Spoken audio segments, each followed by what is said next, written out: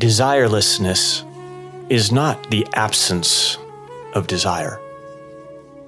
It's the absence of the compulsion to act. Welcome to Real Yoga, a podcast dedicated to helping you use yoga's ancient wisdom to unlock your life of radical happiness, connection, and meaning. Right here, right now. I'm your host, Eric Wall-Robinstein, and I'm glad you're here. Many of you have heard me share this quote before. It's one of my favorites from the great sage Nisargadatta Maharaj. And the reason I'm so fond of it is that it points to an opportunity that so many of us are blind to. It's an opportunity for more ease, for self-control, an opportunity to leave behind habits and addictions and live with more joy and real happiness.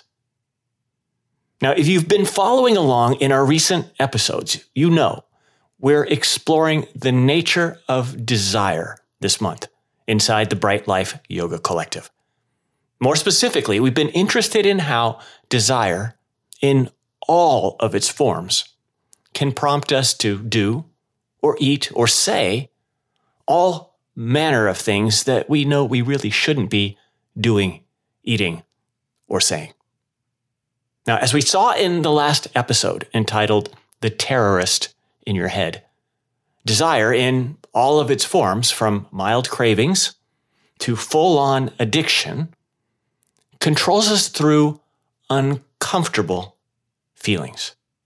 And that's because when we're made uncomfortable by the feelings of desire or cravings or urges, our instinctual drive to move away from discomfort kicks in. And we find ourselves hip deep in whatever activity or action we need to take to make that gosh darn discomfort leave us alone. In Nisargadatta's words, we are compelled to act by the discomfort of the desire. All thanks to our instinctual aversion to being uncomfortable. But here's the important truth. We don't have to be compelled to action by these uncomfortable feelings. Because as the ancient masters taught us, we all have a little known secret weapon at our disposal.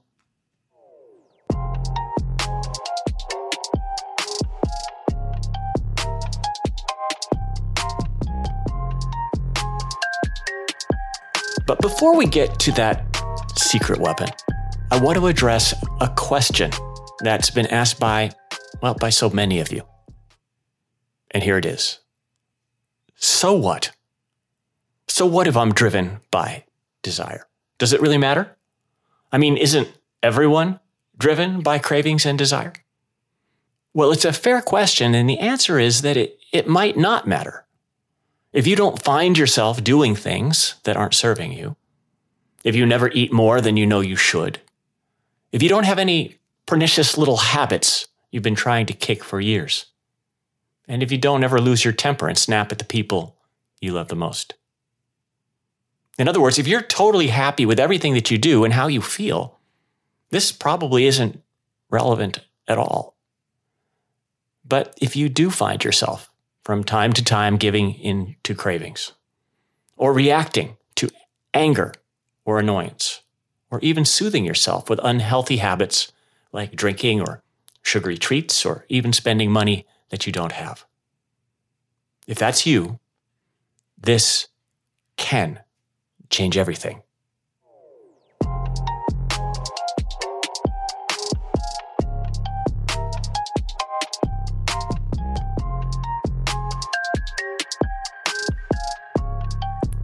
You see, here's what the yogis saw. Our only real problem in life is how we feel. That is, when we feel bad, we have a problem. But when we feel good, we don't. And that's true whether we're standing on a tropical beach or in the checkout line at Walmart, or whether we're chasing lofty spiritual goals or mundane, everyday pursuits. The truth is, feeling good is the holy grail of human existence. And nearly everything we do only because, in some way or another, we believe it will move us towards that goal. But here's what you really want to know. Feeling good is not feeling good so much as it is not feeling bad. Let me explain. You see, when I'm filled with anxiety, I say I feel bad. And when the anxiety goes away, I naturally feel good. When I'm overwhelmed with craving for a drink or a smoke or a double cheeseburger, when that craving goes away, I naturally feel good. And even when I'm yearning for something like communion with the divine, when the yearning goes away, I naturally feel good. And in case you didn't pick it up, the takeaway here is that you naturally feel good. And that's the truth anytime we're relieved from an uncomfortable feeling or emotion. And this means that inner peace, or if you prefer, contentment or even happiness, is not something that we create as much as it is something we uncover. Get rid of the uncomfortable feelings, and we're left with the feeling of freedom and ease that's always living just beneath the surface, our natural state.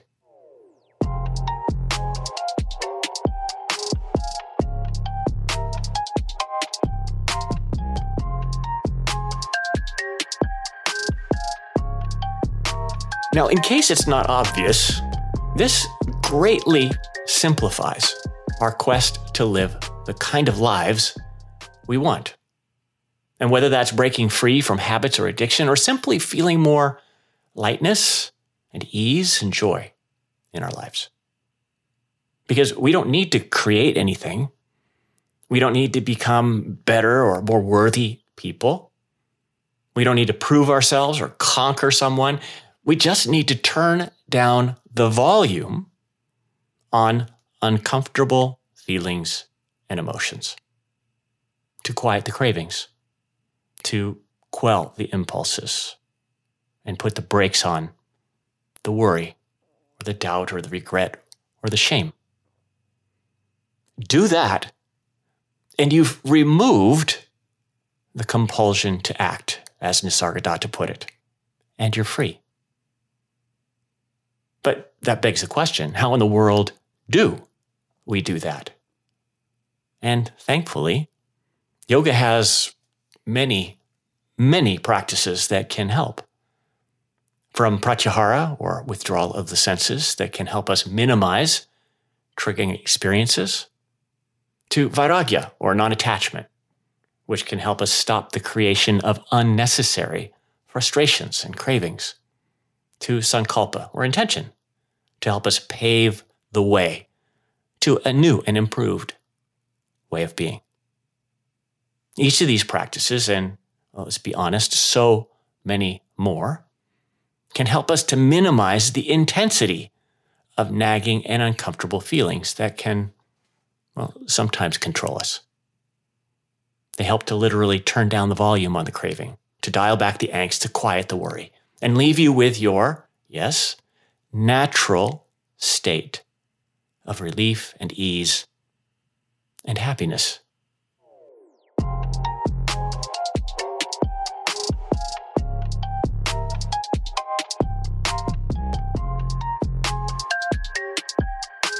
But it's here where we come to the bad news. It had to happen, right?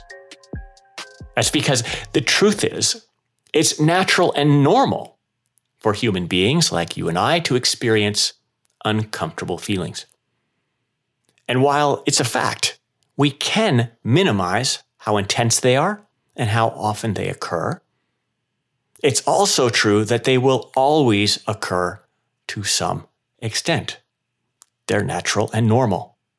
And sometimes they're going to be even quite powerful. And This is true no matter how much yoga or meditation you practice. And this is why not only do we want to attend to reducing the intensity of desires and cravings and such, because again, we can only lessen the intensity by so much, but we also want to do something else. We want to increase our capacity for them. Our capacity being our ability to weather them artfully, with grace and ease, and without that compulsion to act. And I can tell you from personal experience, developing our capacity is something that can unlock great ease and harmony and real joy in life.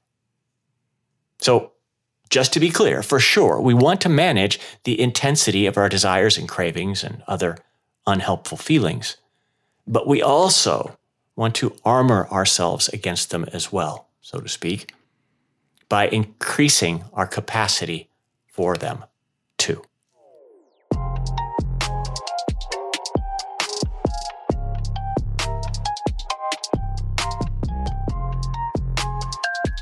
Here's what you need to know. Your capacity is the unsung hero of artful and happy living. It's that secret weapon I mentioned at the beginning of the episode. Now, the Buddhists might call it equanimity, but we might think of it as a kind of, an imperturbability. It's your ability to remain spontaneously and effortlessly relaxed and at ease, even when the uncomfortable feelings of desire are present, or any other uncomfortable feeling for that matter, like anxiety or doubt or worry. And yet, as important as developing our capacity is, the sad fact is most of us aren't consciously aware of how critical our capacity is for our happiness and for our self-control. In fact, most of us don't even recognize that capacity is a thing at all. Even so, as blind as most of us are to our capacity, we all experience its effects every single day. An example would be, think of a day when you got up on the wrong side of the bed. You feel irritable, crotchety, and altogether not at your best. And you notice as you make your way through your day, everything seems to be, as they say, pushing your buttons. The traffic on the way to work is infuriating. The slowpoke barista who is chatting with his buddies instead of making your latte is irritating the heck out of you. And even your best friend trying to help you decide what pair of shoes to buy is driving you nuts. And to be clear, it's not because the circumstances or what is happening in that day is really all that much different from any other day. Your irritation is all because you're having a low capacity day. And as a result, everything is triggering you. But here's where it gets really cool.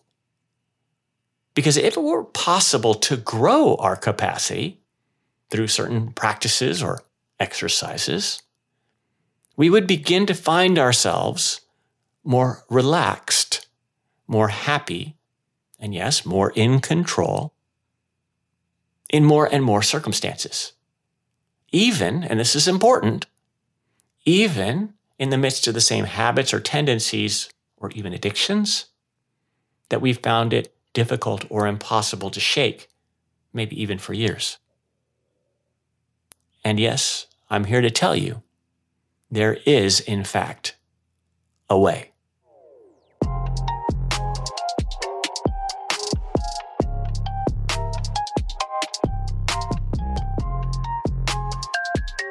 The truth is, there are a wide range of things we can do to grow our capacity.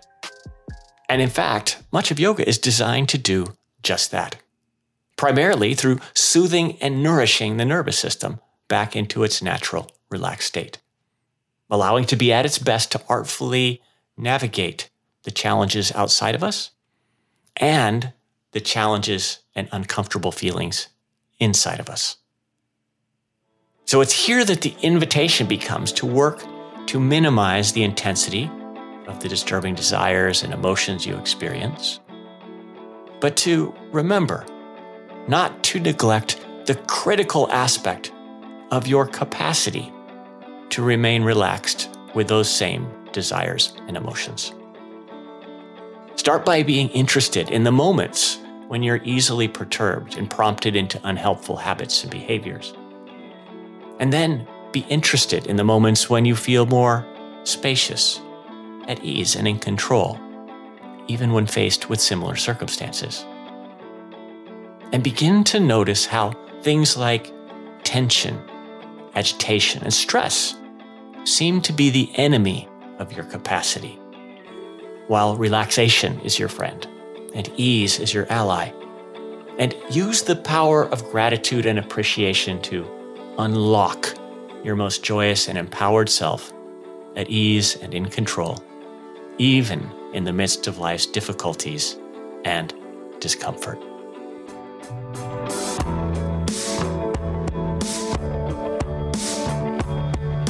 Well, that's all the time we have for today. I hope our conversation here has helped to reveal a pathway to more ease and joy and self-control in your life.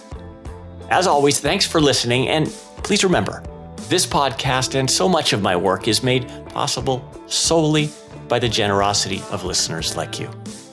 So please, if you can, support me over on my Patreon page, and when you do, I'll gift you with some of my most powerful yoga practices and guided meditations as my personal thank you. Check it out now at www.patreon.com/Eric Wall. And of course, don't forget to hit subscribe, or if listening on YouTube, hit the like button so you don't miss out on future episodes. Finally, if these kinds of teachings are something you want more of in your life, consider joining us inside the online Bright Life Yoga Collective, where each week you'll join me to go even deeper with yoga's ancient wisdom.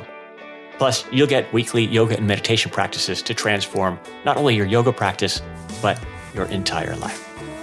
Learn more at my website at www.ericwall.com. So thanks again for being here. Remember, I'm here to serve, so let me know if I can help. And I'm wishing you all the best, and I'll see you next time.